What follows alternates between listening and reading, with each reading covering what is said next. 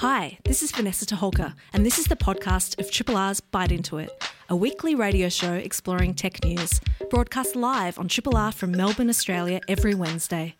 Hope you enjoy the podcast, and feel free to get in touch with us via the Triple R website or Bite Into It's Facebook or Twitter accounts. Welcome to Bite Into It. Big warm welcome to all of the listeners out there. I hope you're keeping cosy wherever you are. We've got Ro Murray with us. Good evening. Good to have you. And Mr. Daniel Morganti. Hello, hello. I like to put a mister in front of the people pressing the buttons for some reason. I don't know why that is. I think I've got an inherent respect for people who are pressing buttons. And I'm Vanessa Toholka, no respect for myself there. Tonight, we deep dive into a great new read. It's called Artificial Intimacy, Virtual Friends, Digital Lovers and Algorithmic Matchmakers. And we'll be speaking with evolutionary biologist and author Rob Brooks about that. It's a great read. To my chagrin, I have not finished it yet. Ro, how about you? Oh, gosh, I was in the same boat. I picked it up thinking, oh, yes, this is a book I'm going to read because we're going to talk about it on the show, and got hooked really hard, really fast. And it's immensely complex, which is exciting. There's a lot of ground to cover. So there was a bit of speed reading and a little bit of dog-earing and a little bit of, highlighting passages. I'm looking forward to redoing it. I feel right the same. There's a lot of footnotes there that you're just like, hang on, I just need to flick to the back and check this. That sounds familiar. What was that? Refresh my memory. This is great. Before we get there, of course, we've got some news this week. What's happening in the world?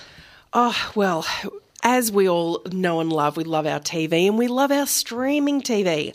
So Netflix just ran the virtual convention called Geeked Week, which ran from the 8th to the 12th of June in Australia, and they have made some pretty epic movie and TV announcements. We're talking Stranger Things Season 4, Shadow and Bone Season 2, The Sandman for our comic buff friends, Umbrella Academy Season 3, The Masters of the Universe Revelation, Vikings spin-off called Vikings Valhalla has been announced, Lock and Key, Twilight of the Gods, Season 2 of The Witcher, Resident Evil, and a whole lot more. So scratch that binging itch. There is going to be a heck of a lot of really, really cool geeky stuff coming. What I'm so excited about is how Netflix seems to have embraced Aussie-made content more than some of the other streaming channels. And in recent times, we've seen great Aussie classic films like Malcolm pop up there. Any tech lovers should certainly look that one up if you haven't caught it before. Worth a rewatch too. Great to see some recognisable Melbourne locations in that film. And I noticed that The Secret Life of Us had come on. Now, that's something I missed the first time round. Yes. But incredible for the St Kilda locations there. They talk about the Foo Bar, and I'm like, I remember hearing that existed. I went to the Foo Bar. I lived in St Kilda around that time, so it was I saw that pop up and I was like, hang on a minute, and I was like, oh God, I feel like I'm living back in my $1,200 Ford Laser. I had a Ford Laser. Big rust hole in the back. And I called it the Laser Amazer. Oh, mine was never that very good. far from amazing. Oh yeah, I had to go to Pick Apart to get a roadworthy for mine. So, so that was my era. The Secret Life of Us, back on telly. Well, do support that Aussie content. Dan, have you found anything there? No, it's somewhat adjacent. I've just heard that Netflix, their strategy at the moment is just to give money to anyone who wants to make anything. So if you come in with a halfway decent idea, they'll just how much do you need? And you can go out and make it. I think they're doing like a scattershot approach. Like the more content that they bring in, the more people are going for the ladybug thing, the first time filmmaker with a good idea. Green light projects. Yeah. So if you're in the mood to try and pitch to Netflix, it sounds like they got a fairly open door policy at the moment. Yeah, really couldn't be a better time. Yeah. I think it's exciting. Yeah. And it looks like there's some great stuff coming out. Yeah, definitely. So if you want to check it out, on Twitter, Netflix Geeked is the handle, and they've got thread after thread and trailer after trailer of all of the hot gossip about your favourite exciting new releases. So you can hop on that Twitter account and get very excited. Mm-hmm. And in other news, Apple Podcast subscriptions are live. So this gives podcast creators the opportunity to create premium or freemium subscription products for their shows. Creators can set their own pricing, and they'll be able to sell subscriptions to individual shows or a group of shows. Apple will charge podcast creators $19.99 per year to use those features. In addition, Apple will take 30% of revenue, of course, they have to, because they don't have enough money from each transaction the first year of usage. This drops to 15% following years. So it's just like the Apple App Store. This is the face of massive competition from Spotify podcasts. So once you commit to a platform, it's very hard to shift your listeners to a new platform.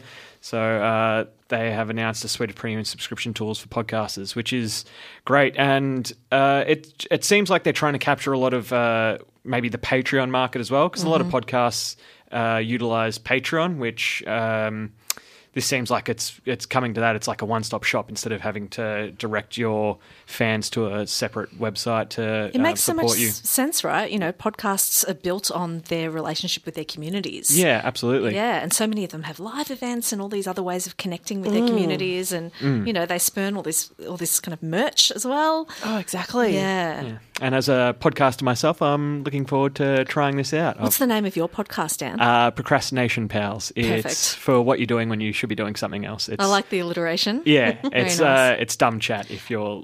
And have looking to you kill some locked time. yourself into one of these platforms yet, and some of the services? I'm on all platforms, but use a third-party syndication website called Captivate, and that'll just publish it to other platforms. But for something like this, I'm doing okay for a first-time podcast.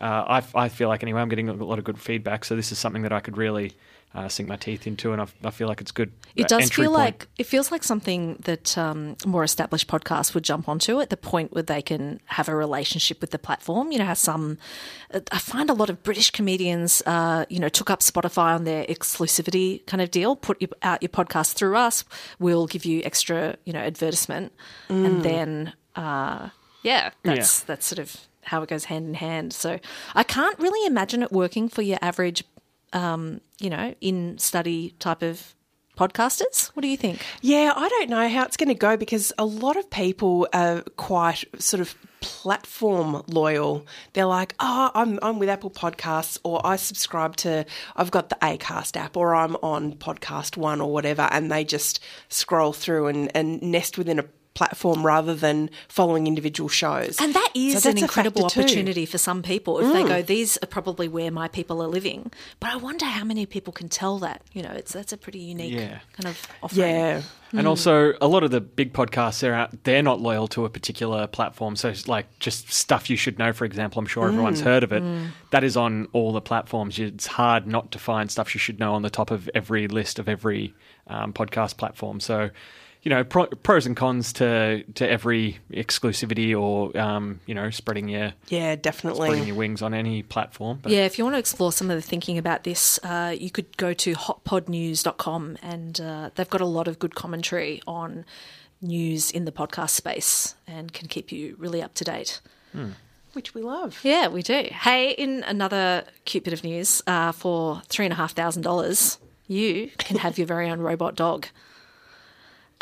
We love robot dogs here, and there've been a huge range of different offerings in the space.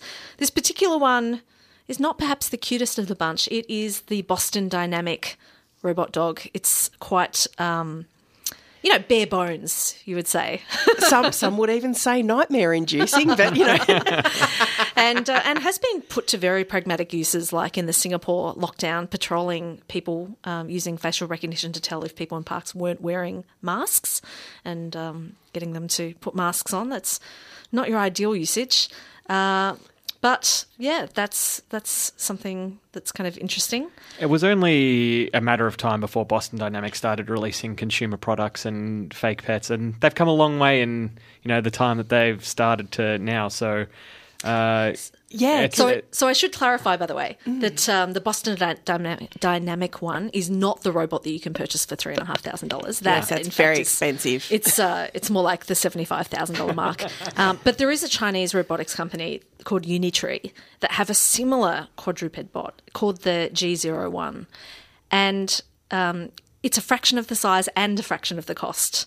But they say that the capabilities of this dog are pretty amazing now. Yeah, because I was checking it out today, and you can program it if you want to go for a run or a walk and have your robot dog companion. It's got enough AI in it to follow you around and walk alongside you and match its pace to you and all this kind of stuff.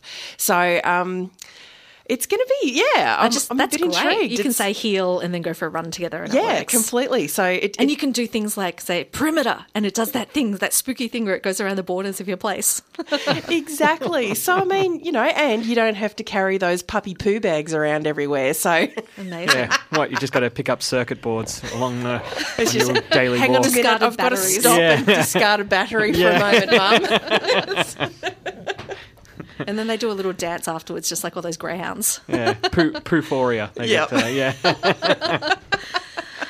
Oh, I'm so uncomfortable now. We've entered the world of the organic. Let's rein it back in. No. This is a podcast from Triple R, an independent media organisation in Melbourne, Australia. Triple R is listener-supported radio and receives no direct government funding. If you would like to financially support Triple R by donating or becoming a subscriber, hit up rrr.org.au to find out how. Triple R. Rob Brooks is an international expert on the conflicting evolutionary interests that make sex sizzle and render reproduction complex. He has won Australia's most prestigious award for science communication, the Eureka Prize, and is the author of Sex, Genes and Rock and Roll, How Evolution Has Shaped the Modern World, which won the Queensland Literary Award for science writing. He is, I always have trouble with this word, Scientia Professor of Evolution at Uni of New South Wales, Sydney, where he founded and directed the Evolution and Ecology Research Centre, and he joins us tonight. Rob, welcome to the show. Thanks so much for having me on. It is a pleasure. That's quite an impressive bio there. Well, I get to read it myself, I think, at some point. They're the best kind of bio. Yeah. Absolutely love No, it. definitely. So I guess my first question out of the gate is, how does coming from an evolutionary biology background enable you to think about the pace of change facing humans now in terms of having relationships with technology as an aid? Good question. So I started out, when I finished my first book, I started writing a book about, the conflicts, those conflicts that make sex sizzle. I thought this deserves at least a book-length treatment. It's the root cause of all sorts of ideological divisions and, traumas, etc. And so, this is going to be a great book. And I started writing it, and you should never write a book not quite knowing exactly where it's going to go. It blew out into something enormous. And then I realized not only was it too big, but really the most interesting things that were happening in sex and relationships right now, especially for an evolutionary biologist, are what happens when these ancient evolved minds of ours and our still quite old-fashioned cultures that, our minds build and perpetuate, what happens when they smash headlong into robotics and virtual reality and especially artificial intelligence. And once I started looking into that, I just found it incredibly compelling. That, we thought that we pushed machines' buttons, but increasingly machines are pushing our buttons, our ancient evolved buttons that make us who we are. So that's where I got the idea. That is a great starting point. I wonder, when you think about humans and the evolution we've been through to get to this point, do you think that we are poorly or well placed to deal with the pace of change that technology brings in this space? Well, in one level, we're completely outmatched, I think, in that, we evolved in living in relatively small groups, first of all as hunters and gatherers, starting out on the African savannah, but then spreading around the world, hunting and gathering food, and then small-scale agricultural societies. And so we're used to dealing with, 100, 150 sort of close associates and friends, maybe a few more people, maybe a few more hundred people that we kind of know and can name, but not a lot more than that. And what we're able to do now with electronic communication, living in big cities, working in big workplaces, and specifically with social media, sort of curating and filing our friendships and our connections with people is we're able to interact with thousands upon thousands of people. And we just don't have the time to service all of those relationships to start with. But we also don't have the headspace because each friendship, each relationship takes up a certain amount of your brain, more or less. It's not exactly how it works, but more or less. And so, bigger-brained animals are able to have more relationships. Smaller-brained animals, as in species that are smaller-brained, are able to have fewer relationships. And there's a definite cognitive limit as well as a time limit.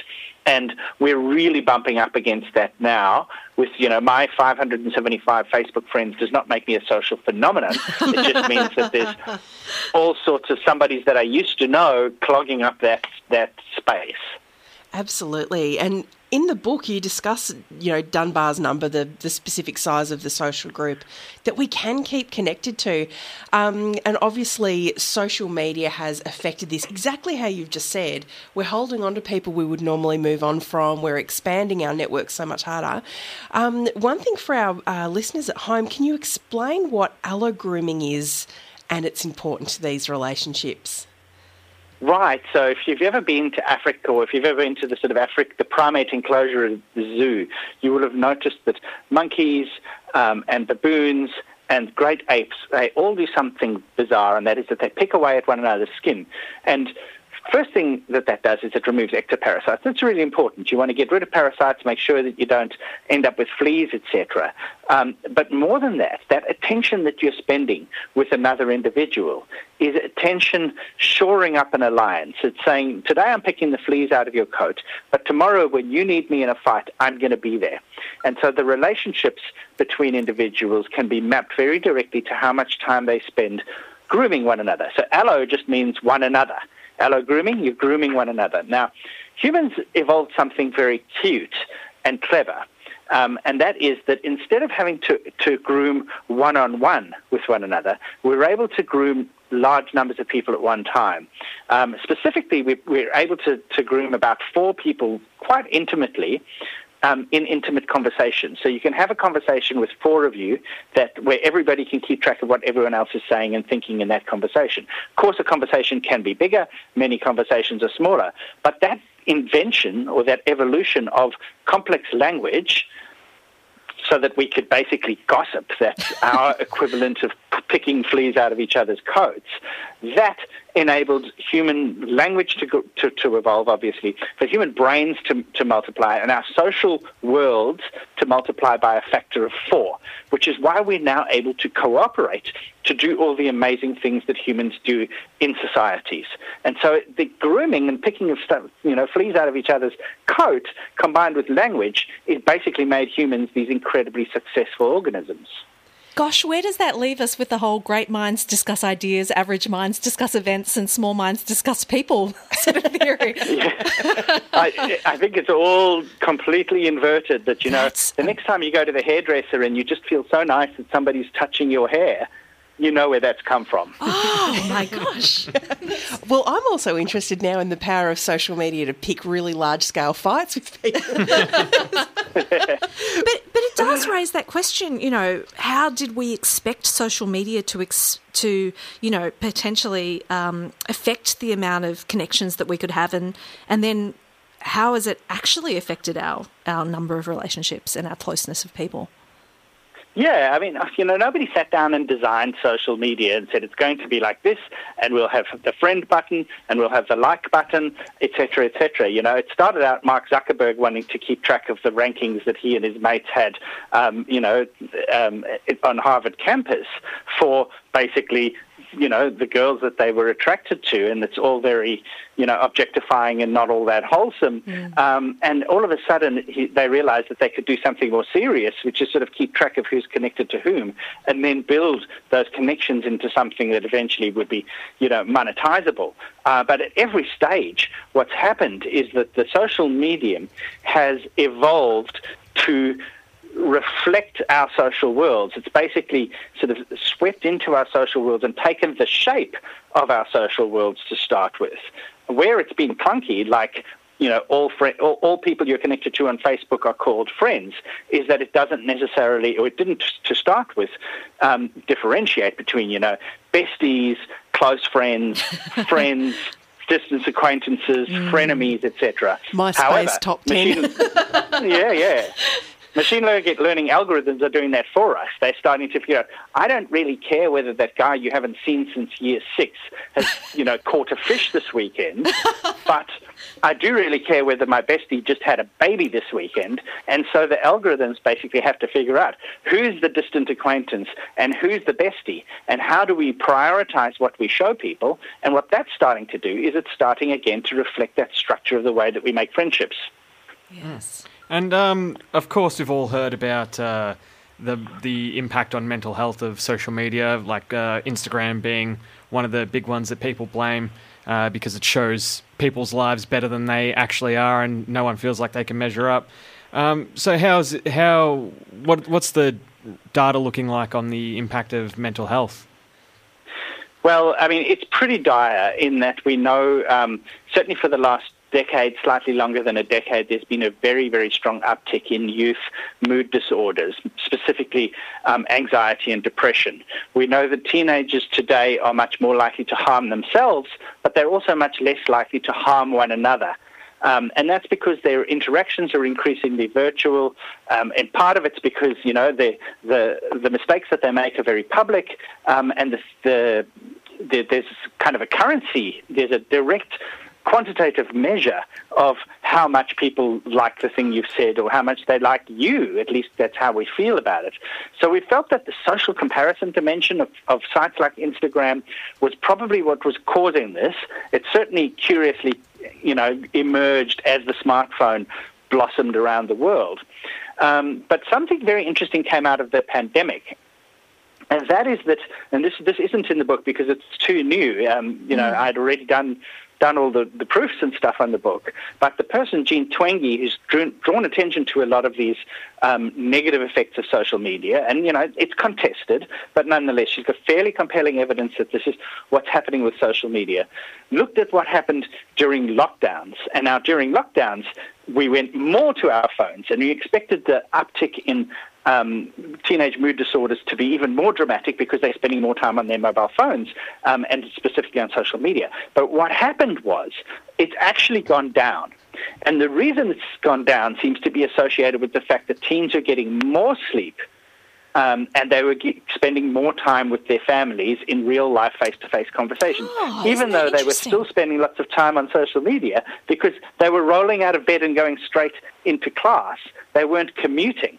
And that commuting time has kind of been repurposed to the wholesomeness of a bit of sleep and a bit of time with your parents. Oh, I love that. I have heard anecdotally so many people saying that one of the less challenging and more lovely things about extended lockdowns has been just being able to have meals together in the middle of the day with their families. That was certainly a wonderful thing for us, I must say. Although having a kid go through the HSC, the first kid in our house going through the HSC during lockdown wasn't fantastic. Oh, you feel for them, don't you? So much. That's so tough.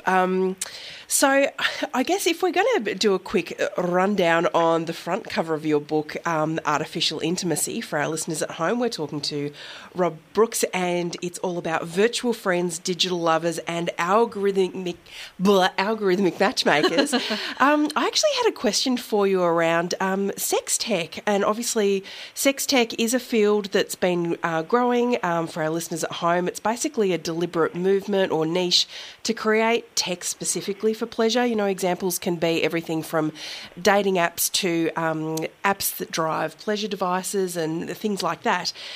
Based on your research and your work around this book, where do you think the most valuable areas for effort and future development for sex tech should be? That's a really good question. I think, you're seeing the prominent, the poster children for this are the sex robots. And I argue throughout the book, although they make many appearances in the book, I argue that they're kind of niche. Because, you've got to have ironclad self-confidence to leave Roxy the sex robot out on the couch when your friends come round, etc. And it's a little bit uncanny and a little bit weird. But you don't think that's changing anytime soon? Love that. It's not at the pace that the other stuff's changing. Yes. I think that, smart sex toys, that there's a machine that it's apparently used AI to pull apart the... can I use adult words on this show? Yes, you can. Well, just a quick warning to our listeners. If there's any sensitive ears around, maybe jump away for the next 15 minutes. Sure. So to analyse what it calls the building blocks of blowjobs, but basically AI learning has gone to school on, I think, pornography, which is not necessarily the best way to learn how to pleasure people, and then built a machine that does this and cycles through a number of different ways of doing things. I think the more impressive tech is actually the tech for people with vulvas, which is one of them is called Lioness, and that's basically trained of how users use the device. It then sends the information back, and machine learning figures out what kind of patterns of vibration and movement to emphasize and to try out in order to maximize the kind of pleasure that people are getting. It is. So that's awesome. That's such an interesting thing because, when we first heard about devices capturing data like this, there were a lot of fair questions asked about the ethics of capturing this data, the sensitivity about giving up this data and what it would go to. But then to suddenly hear that, well, this might drive, more orgasms per person in the world, you kind of think that is a really interesting outcome and probably one that we didn't all expect. Yeah, that's definitely not a sad thing. And certainly some of the really early kind of prototypes were just like, we can pair with your, MP3 player so that it, pulses with a beat. And obviously this kind of tech is vastly far and beyond from a pleasure standpoint, a satisfying resolution. Yeah, and then the volume of data that they're taking in as well. I mean, I always think that's interesting. It's all about how can you get a good training data set. So, wow. Practice. And now if you imagine some of these things would couple up so that, two people in different rooms with whatever configuration of genitals decide to spend some time together, each with their own devices, but those devices talking to each other, you're then able to get not only some kind of virtual sex where there's a kind of a, mutual give and take kind of thing going on, but on top of that, you're able to get, the machine learning basically guiding people in a way that generates pleasure that's pleasurable for both of you. So, maybe people won't be as sensitive as lovers because the machine's doing some of that thinking and responding and is this okaying?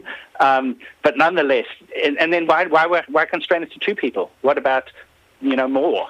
Because, that's just a programming issue then. So I think that sex tech and then pairing sex tech to things like virtual reality, choose your own virtual reality pornographic adventures coupled with, actual devices that stimulate people. The world is literally your oyster. Quite literally. Yes. I love this talk about teledildonics and everything because the potential has been there, but I think the data to make these experiences maybe more pleasant certainly hasn't been part of the equation until recent times. And, we're seeing a lot of maturation in this field. Cindy Gallup's been talking about it a lot for a while. Yeah. Do you mind if we jump a little to when artificial intimacy goes bad? And I'm thinking, absolutely. I'm thinking in the romantic space. So real-life romance scams have been common and successful even in a very low-tech world. What risks might there be of scaling up that ability for bad actors to, say, cheat or manipulate or exploit vulnerabilities in people? Yeah, so, if you can imagine that apps might help you with your dating life, might help you to, come up with new ideas of things you might want to do on a date or things you might want to say on a date, and we're not that far from having those kinds of suggestions or actually having useful suggestions from that kind of stuff. And those apps can learn from what kind of conversations people are having and start to put, in front of players, in front of users, things that they might say or do that might work. Well, who's to say that kind of technique should be limited to things that are, with the best interests of one another in mind? Because you only have to pop onto, Reddit or various other parts of the manosphere to see that there's a whole industry devoted to basically trying to manipulate people into sex, and likewise there's whole industries of people trying to manipulate people into falling in love, largely so that they can be fleeced out of their income. And so, as machine learning learns to mine the text of conversations and figure out what works in conversations and what doesn't, and what works on particular types of people and what doesn't, you have this new ecosystem of possibilities. One is what I call deepfake catfish, where basically you deepfake an entire personality, not just a video or some pictures of somebody who has never existed, but who's basically designed purely to manipulate a particular target and get them to part with their savings. Or dating apps that manipulate folks, that gives people, one per party, an unfair advantage in interactions, or that learn how to, keep people on the platform, interacting with the thing, but not by making them fall in love, but by, giving them that whole thing where you're arguing with somebody like an ex, and spending your evening kind of miserable. But that could be the YouTube of the future, arguing with a bot that you think you loved once. So, I've jumbled a bunch of different examples together, but just because something is about sex or about love doesn't mean that it's always going to be nice, because there's always been a conflicted side to that. So, continuing with the not so nice side of this kind of stuff, we've seen fringe groups like incels mention evolutionary biology in this kind of thing. Is this something, a new phenomenon, or do they have any grounds that they're basing this on that's actually real, or is it just a bunch of weird, sad young men?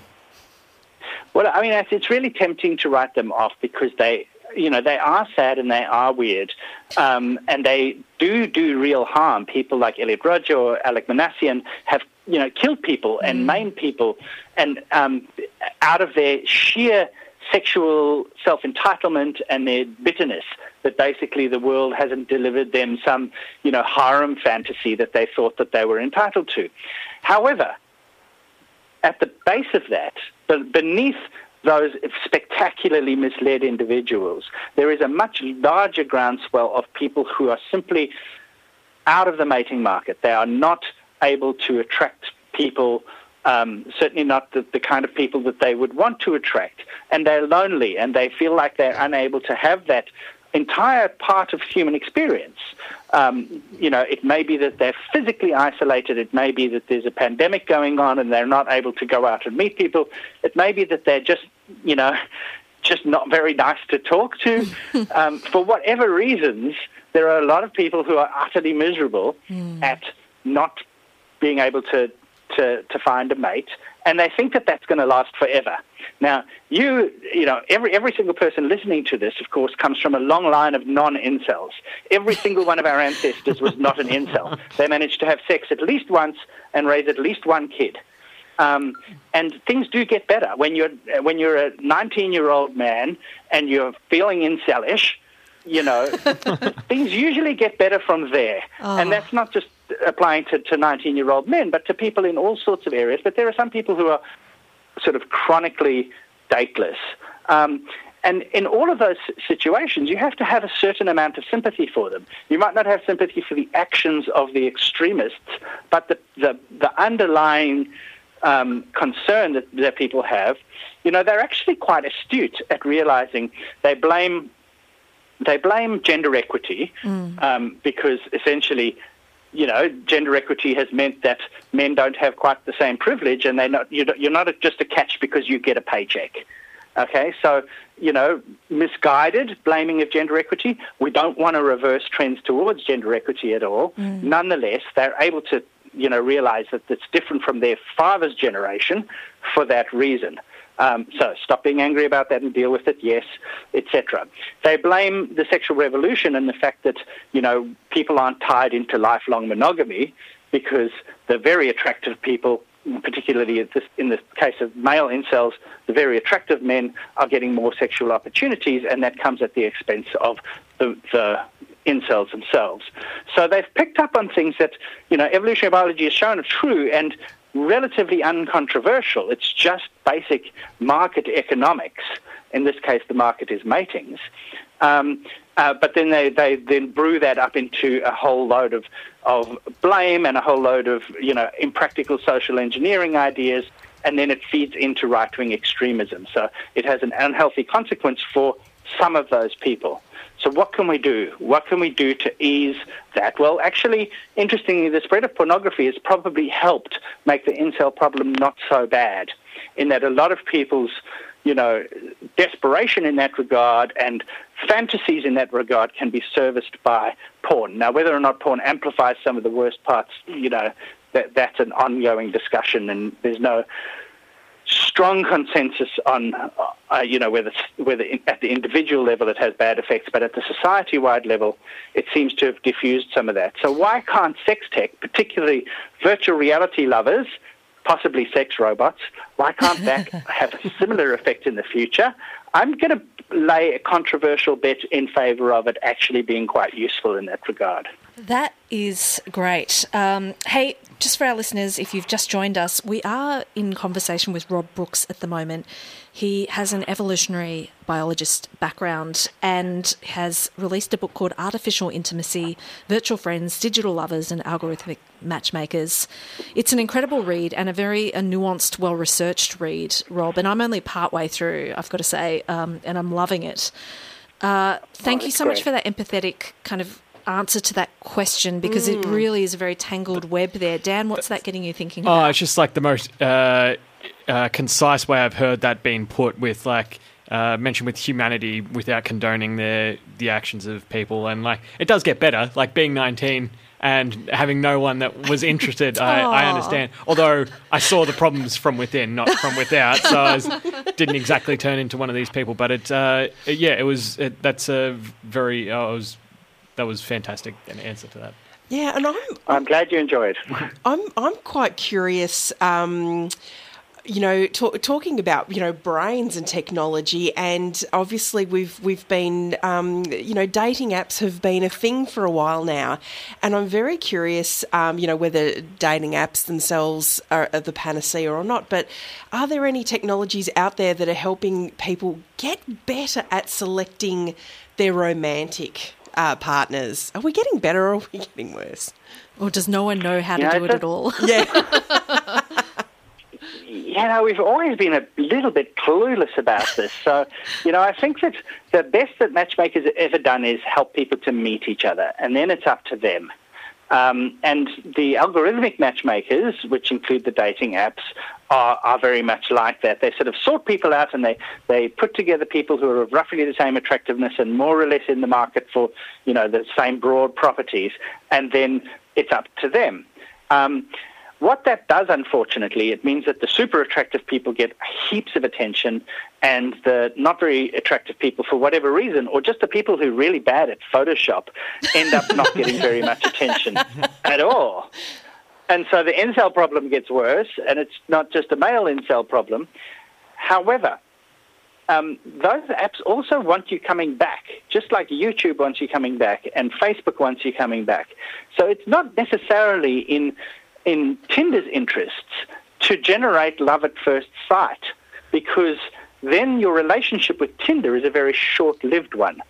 So how do we make the incentive structures work so that the dating apps have a really strong incentive to find you somebody that you actually really like and choose to spend a fair amount of time with and possibly establish a relationship, and it doesn't have to be that the aim of the game is lifelong monogamy.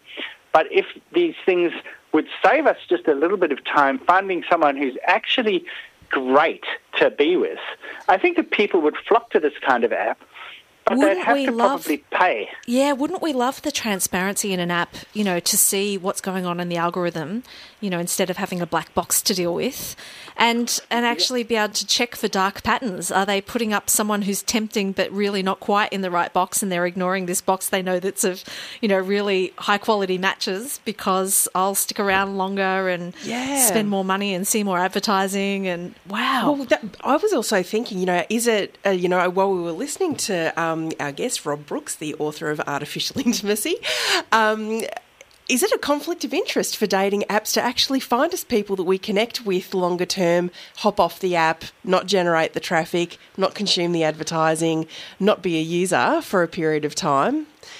Yeah, it's an absolute conflict. One of the apps actually says now their goal is to get you off the app as quickly as possible. And that's at least they're paying lip service to that aim, but they're identifying that problem. Now, a lot of people just want to meet people, and they love, the Tinder type of model because they do get to meet people and they get to see lots of faces, etc., etc. But for other people, that's utterly overwhelming, and I'm sure it would be contributing to the rise in anxiety as well. Just the flood of faces and messages and all of that kind of thing. But yeah, I think if there was some way of generating, that kind of transparent situation where the app's aim, the app is optimized for the thing that people want the most. I think that would probably solve an enormous number of problems in the world. And I'd certainly get involved in the equity-based crowdfunding for that. That is a great idea for any startup developers out there, any aspiring ones. Hey, Rob, is there anything that you've come across in this space that is helping teach us? We know that social media accidentally trains us in, different behaviours, but has anyone tried to put this sort of phenomena to good use, say, with virtual dating coaches to educate people on respect or consent or anything like that? No. I mean, I shudder at the notion of the government building an app. They haven't built great apps lately, and they haven't done great stuff with consent lately. But, even a broken clock can be right twice a day. Maybe they'll get this one right. I think that the scope for that is great. I think the problem is people need to want to use it. So, if the app's selling you, hiding the broccoli under the chips, the broccoli of an improved understanding of consent under some other kind of enticement to get there, then that's one thing. But, one of the things about consent education is that the people who most need it are the people who are least likely to go and, ask for it. And that's the dilemma that I think we have with this entire conversation. So it really does take some serious creativity. There are definitely dating coach apps out there of, they could have names like Get Any Girl, 10 conversational strategies, and they're not really very inspiring good at the confidence, moment. Isn't it? No, but they're going to get better. They will get better, especially if they're able to access just the things people say to each other on messaging apps. They'll figure out what are the things that cause the conversations to go well and what are the things that cause conversations to go badly, and they will find ways to train us to do this. So I'm very confident that in 5 years we'll all have apps of this nature, and not just to do with with mating and dating, but also to do with business. I can see I'm actually about to write a piece about the Dale Carnegie app that will be the how to make friends and influence people of the 21st century. And speaking of business, over recent years, we've seen a lot of sex and pleasure-related tech services that have been effectively shut down by, tech companies, credit card companies on a quite wholesale basis. Facebook won't allow sex education or pleasure device ads. PayPal blocks payments for any kind of sex work or pleasure service.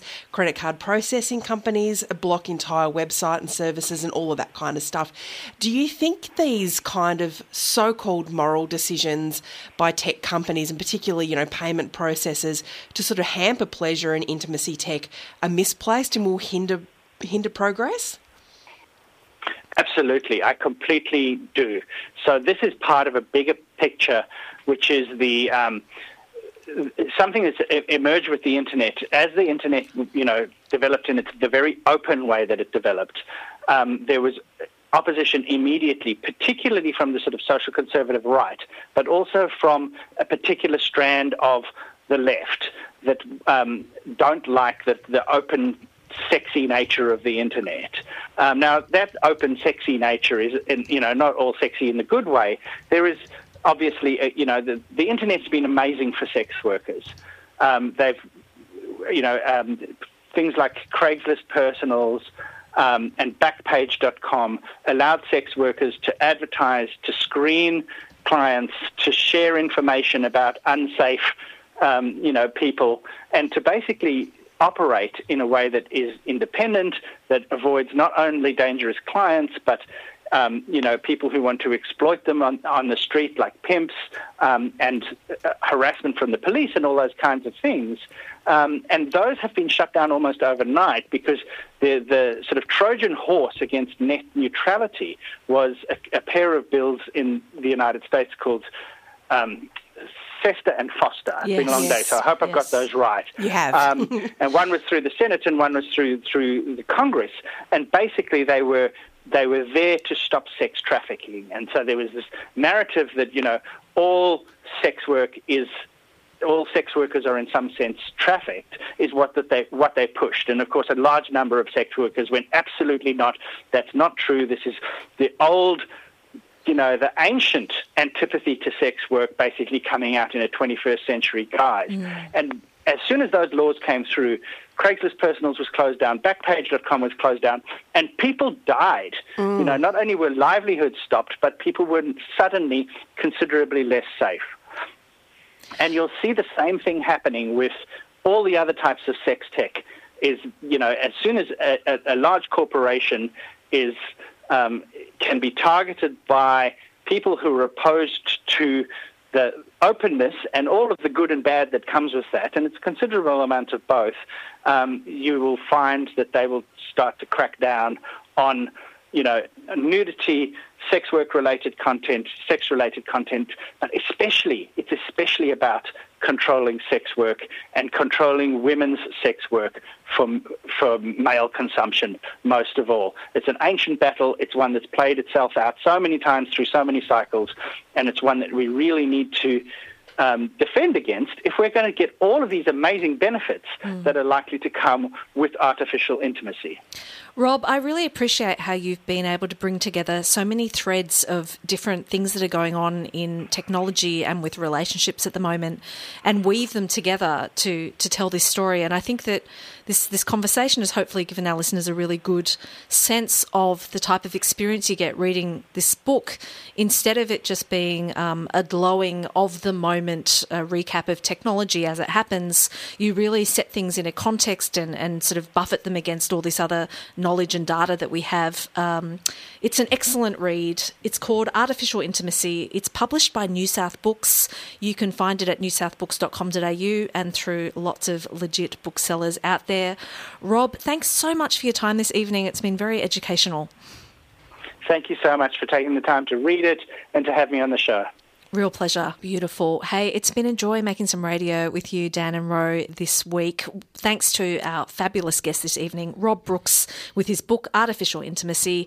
Thanks to our Talks producer, Elizabeth McCarthy. We've been Bite Into It. Hi, this is Vanessa Toholka. Thanks for listening to the podcast of Triple R's Bite Into It, a weekly radio show exploring tech news. Broadcast live on Triple R from Melbourne, Australia, every Wednesday. Hope you enjoy the podcast and feel free to get in touch with us via Triple R's website or Bite Into It's Twitter or Facebook accounts.